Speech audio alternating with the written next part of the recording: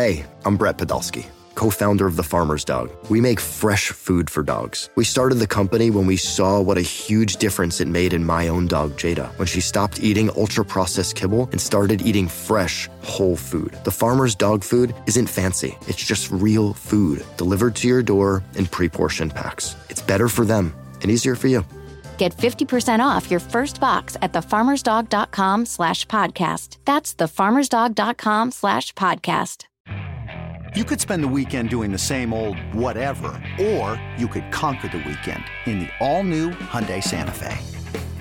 Visit HyundaiUSA.com for more details. Hyundai, there's joy in every journey. Hey guys, welcome to the Upper Hand Fantasy Podcast. We're going to do our Week 4 Stardom Situm this week, but a little bit differently. We're going to add a new category, and that category is temper expectations.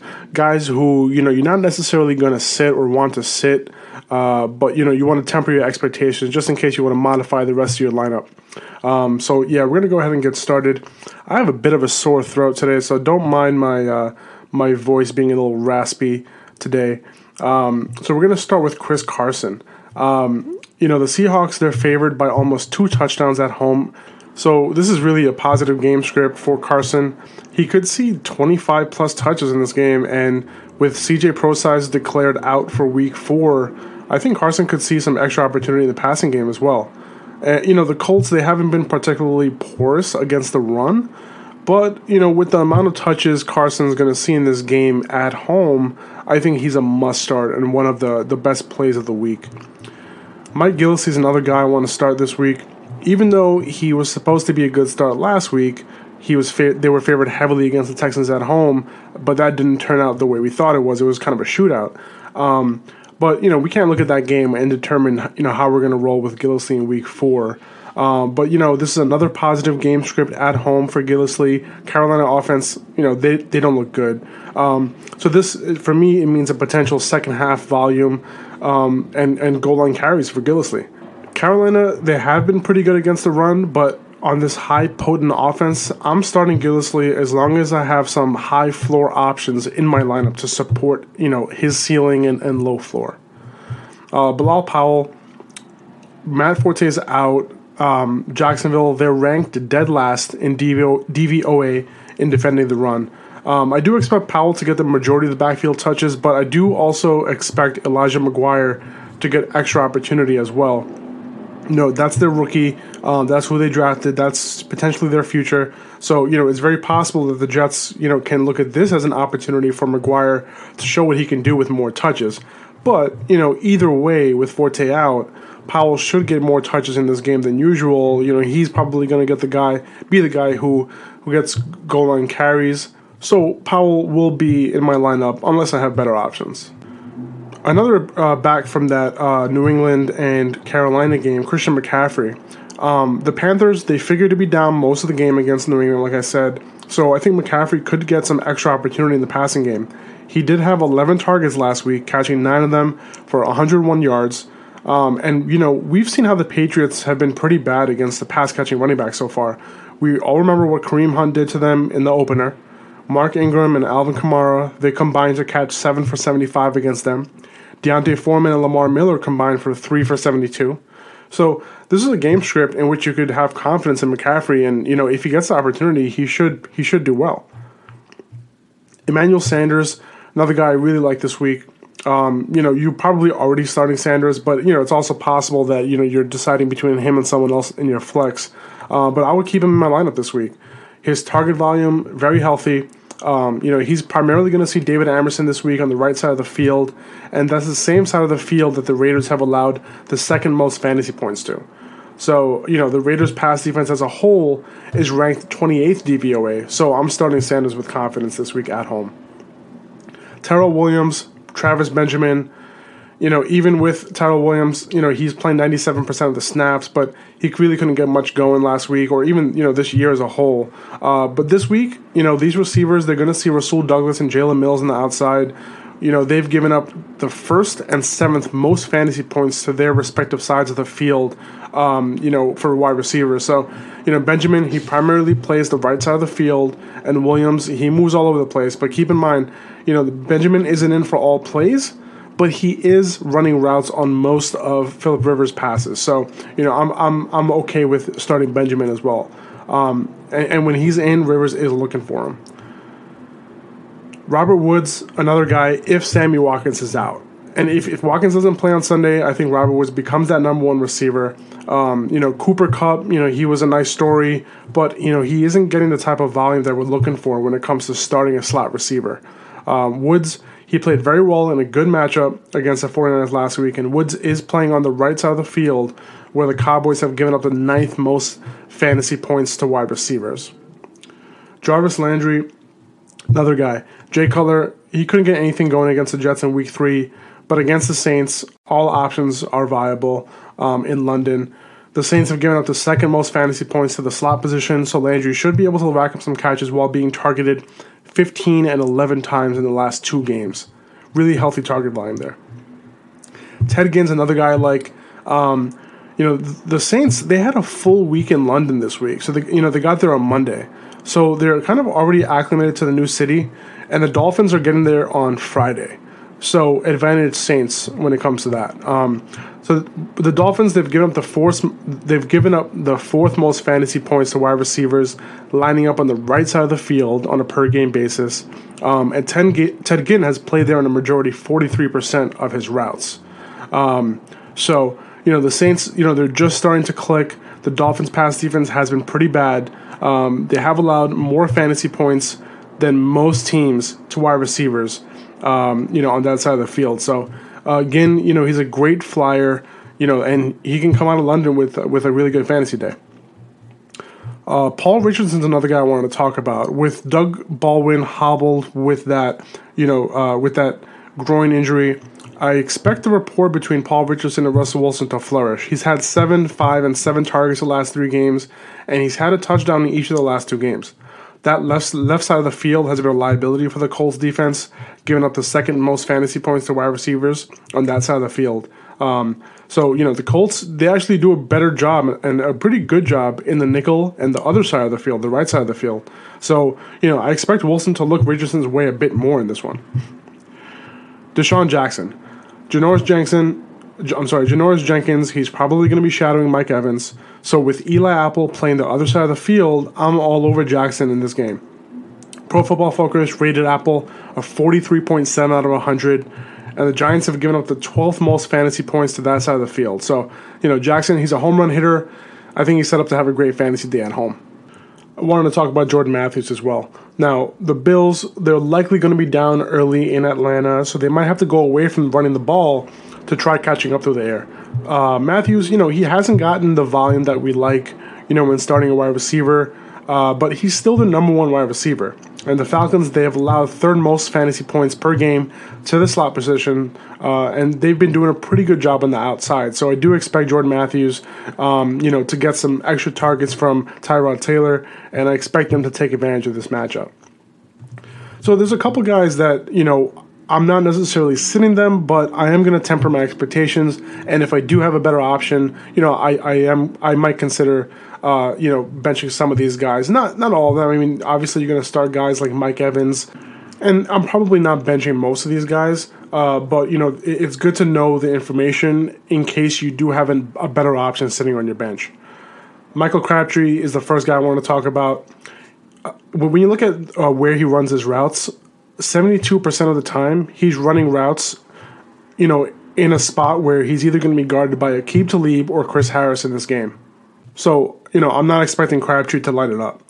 He's also a little banged up from that chest injury he suffered last week, but, that's not considered serious.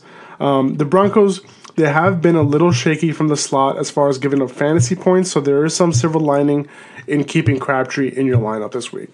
And, for the small amount of time that, he's on the other side with Bradley Roby, hopefully he can rack up some points on that side. Amari Cooper, he's the one who should mostly see a lot of Bradley Roby, who is definitely the liability in the Broncos passing defense. That left side of the field where Cooper lines up 54% of the time, they've allowed the 6th most fantasy points to wide receivers per game. So, Cooper, he hasn't been the most reliable fantasy option, but his upside is making me keep him in my starting lineup. Devontae Adams, Adams, he gets a boost in targets anytime Randall Cobb isn't playing, but Cobb is set to play on Thursday night's matchup. Adams, he runs 45% of his routes on the left side of the field where Prince Amukamara resides, and the Bears have done a pretty good job on that side of the field so far. Cobb, Jordy Nelson, they have much better matchups in this game, so I do expect Rodgers to be looking at them a bit more.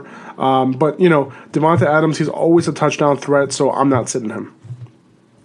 T.Y. Hilton, he's in for a rough day in Seattle. Seahawks defense always plays better at home, and Hilton does move around a lot. The only position that has been a liability for the Seahawks, though, is a slot. And Hilton plays there about 38% of the time. I do expect the Seahawks to get after Jacoby Brissett, especially if the Colts will be in a negative game script the entire game. But I will sit Hilton, but only if I have a better option. Tyreek Hill, I would temper my expectations with him this week. The Redskins, we saw it last week against the Raiders, right? They've done an outstanding job on the outside this year. They've allowed the least fantasy points on the left side of the field and the second least fantasy points on the right side of the field. Tyreek Hill, he plays a combined 56% of his routes on the outside. So, the hope is that he can get something done while he plays the slot. And the Redskins, they haven't been too shabby there either. But Hill's a freak. There's no way I'm benching him with his volume. And the fact that, whenever he gets the ball, he has a chance to reach the end zone. So I'm not sitting him this week. Alshon Jeffrey, Casey Hayward is set to shadow Jeffrey, and Hayward is simply he's a shutdown type of guy. So Jeffrey is a wide receiver who can catch any ball thrown his way. So if he gets any type of volume, he could have a decent fantasy day. He could catch a touchdown as well. He's that type of player. So I'm not sitting him either. Doug Baldwin, Tyler Lockett, I would temper my expectations with them too. Baldwin, he's a little banged up. He still might play this week despite his groin injury. The Colts have done a pretty good job against slot receivers. They've allowed the 8th least fantasy points to slot receivers. And Baldwin and Lockett, they've lined up in the slot 68 and 58% of the time, respectively. Lockett, he lines up right occasionally as well. And the Colts have allowed the 8th least fantasy points to wide receivers lining up on the right side. So not as easy of a matchup as we think this week for the receivers. And, that's one of the reasons why I like Paul Richardson a little bit more. Mike Evans, obviously you're not sitting Mike Evans, but I would temper my expectations just because Janoris Jenkins, is going to shadow him, and that's no easy task for Evans. So, obviously not sitting him, but, just adjust your lineup if you need to. Okay, guys, I'm sitting. Isaiah Crowell, is the first guy. He's been a huge disappointment this year. I cannot start him against this staunch Bengals defense, even at home. The Browns haven't led at all this year in any game, not even for a minute. So I don't think Crowell will be able to get the opportunity or game script or get the touches we want. Allen Hurns is another guy I'm not starting this week. The Jets have done a surprisingly good job with receivers coming out of the slot this year. They've allowed the 4th least fantasy points to slot receivers so far. Hurns, he's run 68% of his routes from the slot, so, he might not have such a great fantasy day in this game. That, combined with me not trusting Blake Bortles that much, I'm just fine sitting Hurns in this matchup. A guy that, you might want to put in just because you never know what to expect with the Patriots is Danny Amendola. The reason why I'm sitting him is because Carolina, they've allowed the least amount of fantasy points to receivers coming out of the slot. So the matchup isn't ideal for Amendola. The matchups on the outside for Hogan and Cooks are a lot more ideal. So if you had to choose one of Brady's plethora of options to fade this week, I think it would be Amendola. I mean, when you talk about Hogan, Cooks, Gronk, James White, all these guys, I think if you had to choose one to kind of fade, it would be Amendola.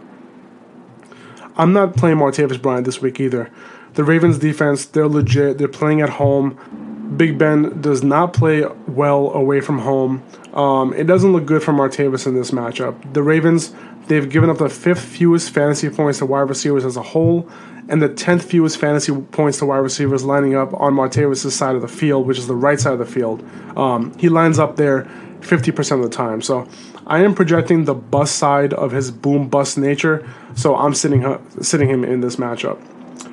I'm not playing any Jets wide receivers this week. The Jaguars, they've shut down opposing wide receivers this year.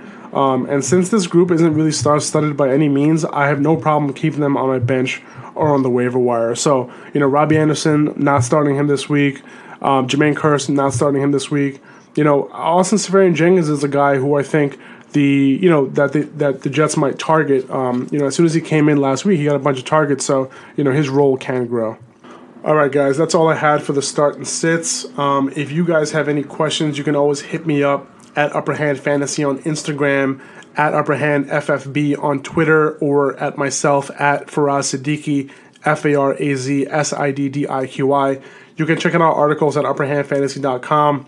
If you have an Alexa, you can actually ask your Alexa who to start this week, and it'll give you an instant answer. If you ask it, who should I start this week? Michael Crabtree or Amari Cooper? It'll give you an answer. So you should check it out. It's based on Fantasy Pros consensus rankings. So it's kind of a consensus of all the experts in the field to give you the best option of who to start this week. So all those sit questions you have, you can just ask Alexa and save yourself some typing, opening up your computer, looking it up on your phone. You just ask your Alexa. All right, guys, enjoy the game tonight. Enjoy the games on Sunday. Tonight is Bears-Packers. I am starting Jordan Howard. I am starting Tariq Cohen. This is an interesting game where hopefully the Packers don't get out to a huge lead to where Jordan Howard's value is compromised. But I'm guessing this should be a close game just because the Bears defense has been playing relatively well. Enjoy this game. Enjoy Sunday's game. If you have any questions, hit me up. All right, guys, have a great weekend.